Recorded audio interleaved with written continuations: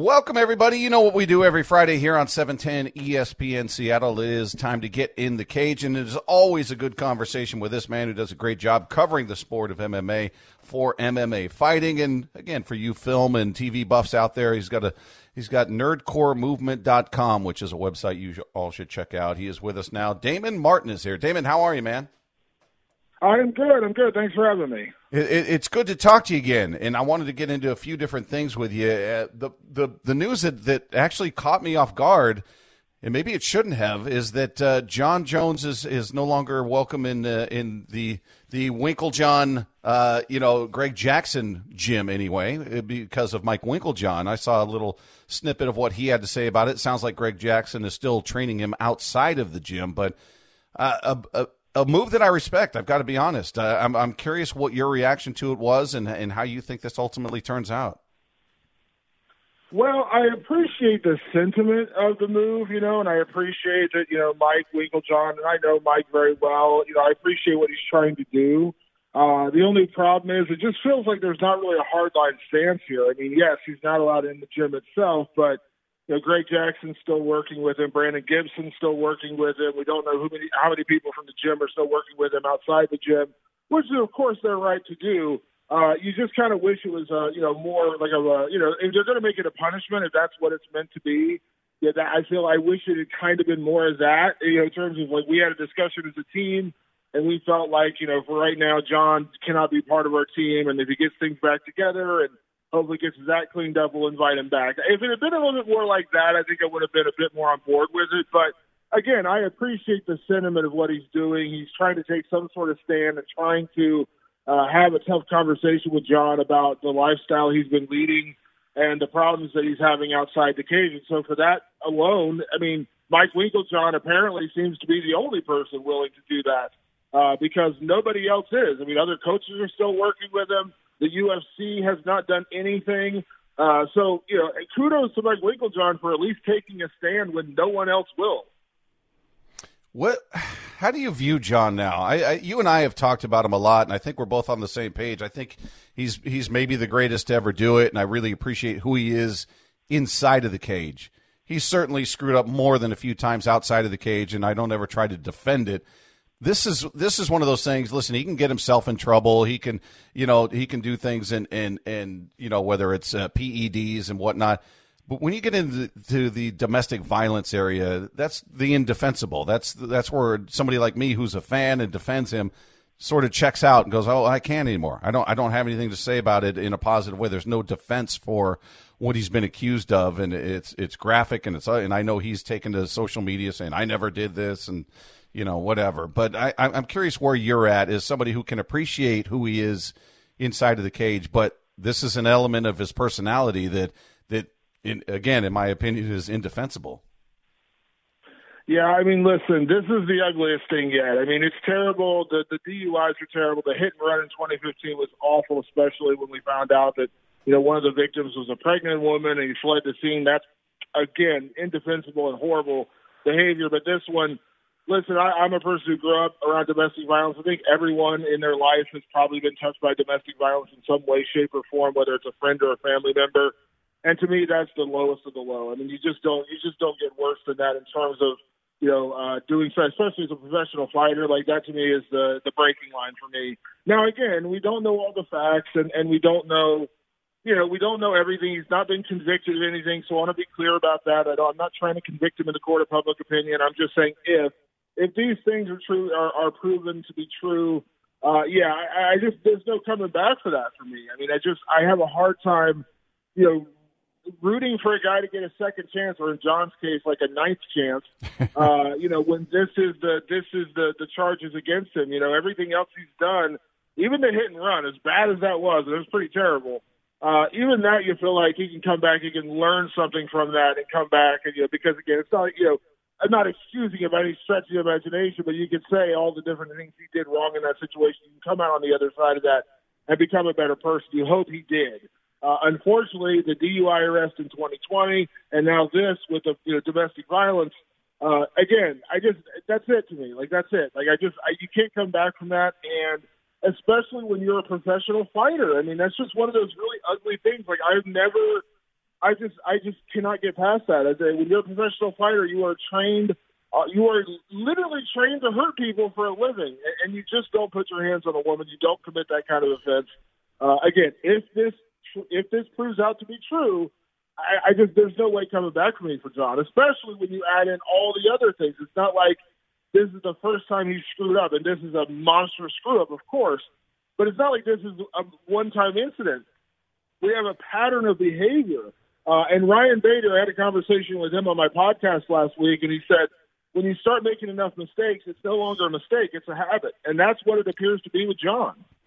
Yeah, and yet we see Dana take a hard line with Luis Pena, which they should. That sounded awful, hearing that 911 call and reading details of that domestic violence incident, and there was no punches pulled. They release him, but he's not the cash cow that Jon Jones is. He's not the name Jon Jones is, and they have yet to really do anything. And I don't know, if they're waiting for an official, conclusion in terms of the legal system, or if they're just buying time. What do you think of Dana's position on this and how he's handled it versus other cases? We've seen him give Greg Hardy more than a few opportunities. Again, Luis Pena recently cut. How do you sort of justify where Dana's approaching this?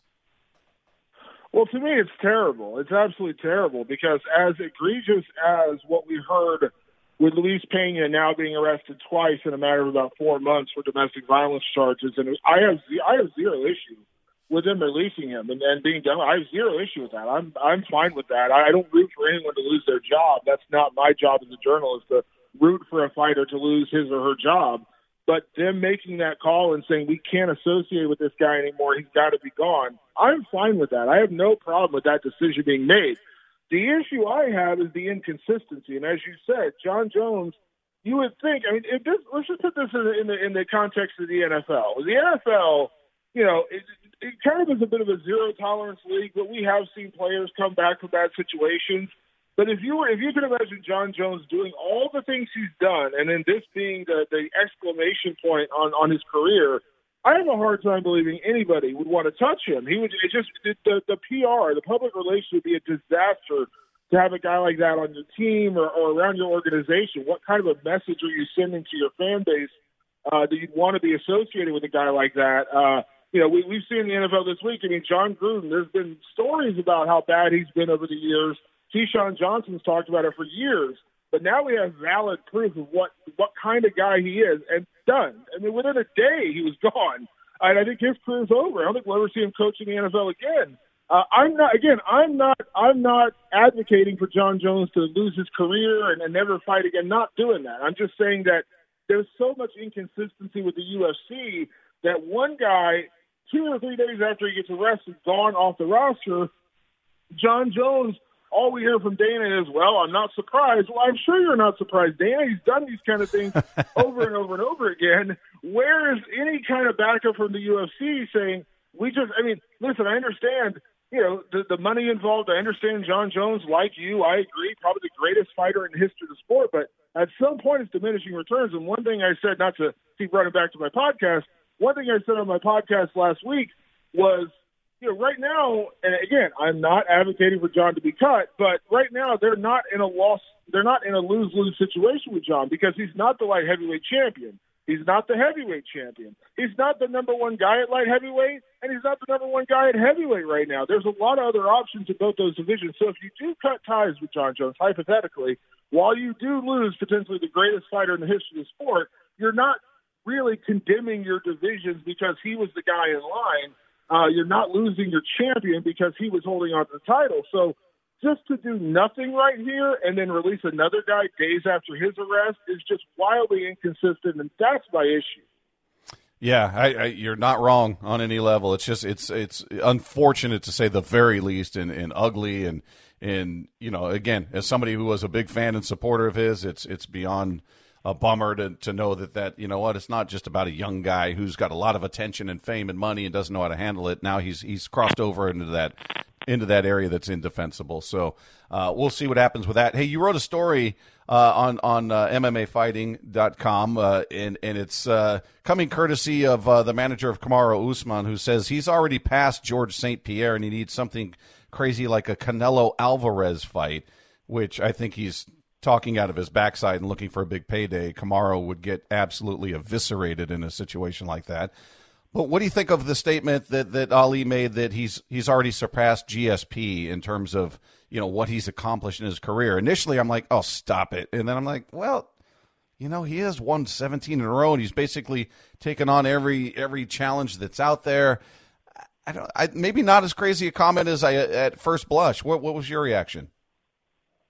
Listen, I posited the question to Ali because I believe that Kamaru Usman has surpassed George St. Pierre. And it's not a knock on George in any way, shape, or form. I think George is one of the greatest fighters in the history of the sport. When you talk about the greatest of all time debate, when you think about him coming back from a long layoff, winning the middleweight title, that puts him in a different category in terms of the greatest of all time status, which Kamaru has not quite reached yet in his career, because we haven't seen him do those kind of things yet. Maybe he will eventually, but we haven't seen him do those kind of things yet. But in terms of his status at welterweight, yes, I know the argument everyone says is the title defenses. Kamaru is about to go for his 5th title defense. GSP had 9 in a row, and that's the one that kind of everyone holds up over their head and says,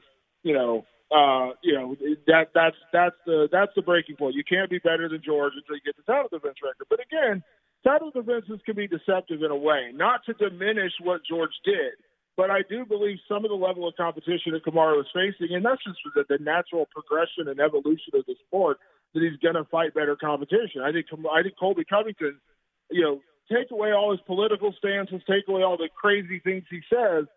If he's in any other organization right now, he's the champion. If Kamaru Usman's not in the UFC right now, I think Colby Covington is the champion. He's that good. He is a really, really good welterweight. He just has a giant roadblock in front of him named Kamaru Usman. Gilbert Burns is an absolute beast. And Kamaru went out there, dismantled him inside 2 rounds. You look at, Leon Edwards, the guy who's on a 10-fight undefeated streak. Kamaru hasn't won over him. George Masvidal, a legend, a guy who's fought everybody. Knockouts over Darren Till, knockout over Ben Askren. Got beat pretty handily the first time. He kind of a snoozer, but then knocks him out cold in the second round in the second fight.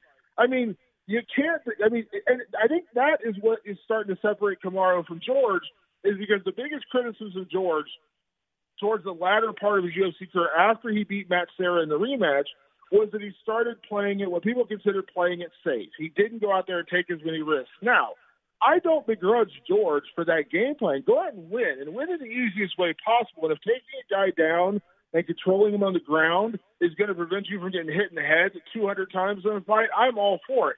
That being said, when Kamaru's taking guys down, he is generally beating them up badly. I mean, he is dominating. Look what he did to Tyron Woodley. He was an incredible wrestler in his own right. And now Kamaru's adding knockouts on top of that, which is something that George was, did early in his career, never really known for that later in his career. So I think that's what's starting to separate Kamaru. Not only is it his body of work, which is incredibly impressive, it's the way he's putting people away. He broke Colby Covington's jaw. He knocks out Jorge Masvidal. He knocks out Gilbert Burns. That is where I personally have Usman ranked ahead. Now, when his manager throws out Canelo, which I don't blame him for, he's trying to make him money. He's trying to get him attention in an area he otherwise wouldn't. We're in this state, Damon, where we're watching older fighters from different disciplines fight each other. Whether it's Vitor versus Evander Holyfield, which was the debacle and even worse than anybody thought it would be, and seeing these kind of matchups. Do you ever anticipate we'll see somebody in their prime in boxing, an elite boxer, and we can use Canelo as an example, fight somebody in their prime who's elite in their sport like Kamaru? It's interesting on some level because they're both at least in their prime and they're not approaching 60 like Holyfield was. But at the same time, it feels dumb because if you put Canelo in a cage, he's going to get eviscerated within 45 seconds. If you put Kamaru in a boxing ring, he's not getting out of the first round, maybe. I mean, it's not going to be a competitive situation in either discipline if we're talking about both at their physical prime. What do you think of that moving forward? Well, I think here's the issue we're running into, and I think this is why, when Ali talks about, Canelo, even though realistically we all probably know it's never going to happen, but we're talking about it. That's why you mention things like that, because Kamaru is in that conversation. Kamaru gets the attention of Canelo Alvarez, and even if it never happens, and I would wager it will never happen, you get people talking about it. Listen, it's a smart move. I mean, there was a time And it was ridiculous. And there was a lot of people who called it ridiculous, but we all covered it. Everyone talked about it when Dana said Ronda Rousey could easily beat Floyd Mayweather. Now, looking back on it, we all say, oh, my gosh, that was so ridiculous. It was so nutty and whatever. But the run that Ronda was on, we talk about like a full contact fight, not a boxing match. It didn't sound as ludicrous to some folks, and there were a lot of people on board with what Dana was saying. Was it ever going to happen? Were they ever actually going to put Ronda Rousey in a ring or a cage with Floyd Mayweather? Of course not. But it got people talking, and so Ali mentioning Canelo is brilliant. I mean, it's a brilliant move because we're talking about a crossover fight with the best pound-for-pound boxing sport, and also in this particular case, Usman is not calling out Jake Paul. He's not calling out Logan Paul, which is what everyone else seems to do. He's calling out Canelo freaking Alvarez, the best pound-for-pound boxer in the sport. That, to me, even if it never happens, and I don't think it will, that, to me, takes a lot of guts. Even if it, again, I know we're all saying it's not going to happen, but even just to take that idea that you could do it. And also, I think the other factor that's playing into Kamaru's favor or into Ali's favor mentioning this is because we have started to see so many crossover bouts right now between MMA and boxing that we're seeing MMA guys, because they do have a foundation in striking, it's so much easier for them to go in and survive, let's say, with a top boxer, with a boxer at all, or do pretty well. Listen, I know Julio Cesar Chavez Jr. was never that good, okay? I think anyone who knows boxing will tell you that guy was never his dad. He was never a great boxer. But right. For Anderson Silva to go out there and just basically put it on him for 8 rounds, I mean, the split decision was a joke. Anderson beat him handily. That was impressive. That was a very impressive performance. I know Jake Paul is kind of the joke of kind of butt of the joke of the boxing community. But he's not a terrible boxer. Is he going to be a champion? I doubt it.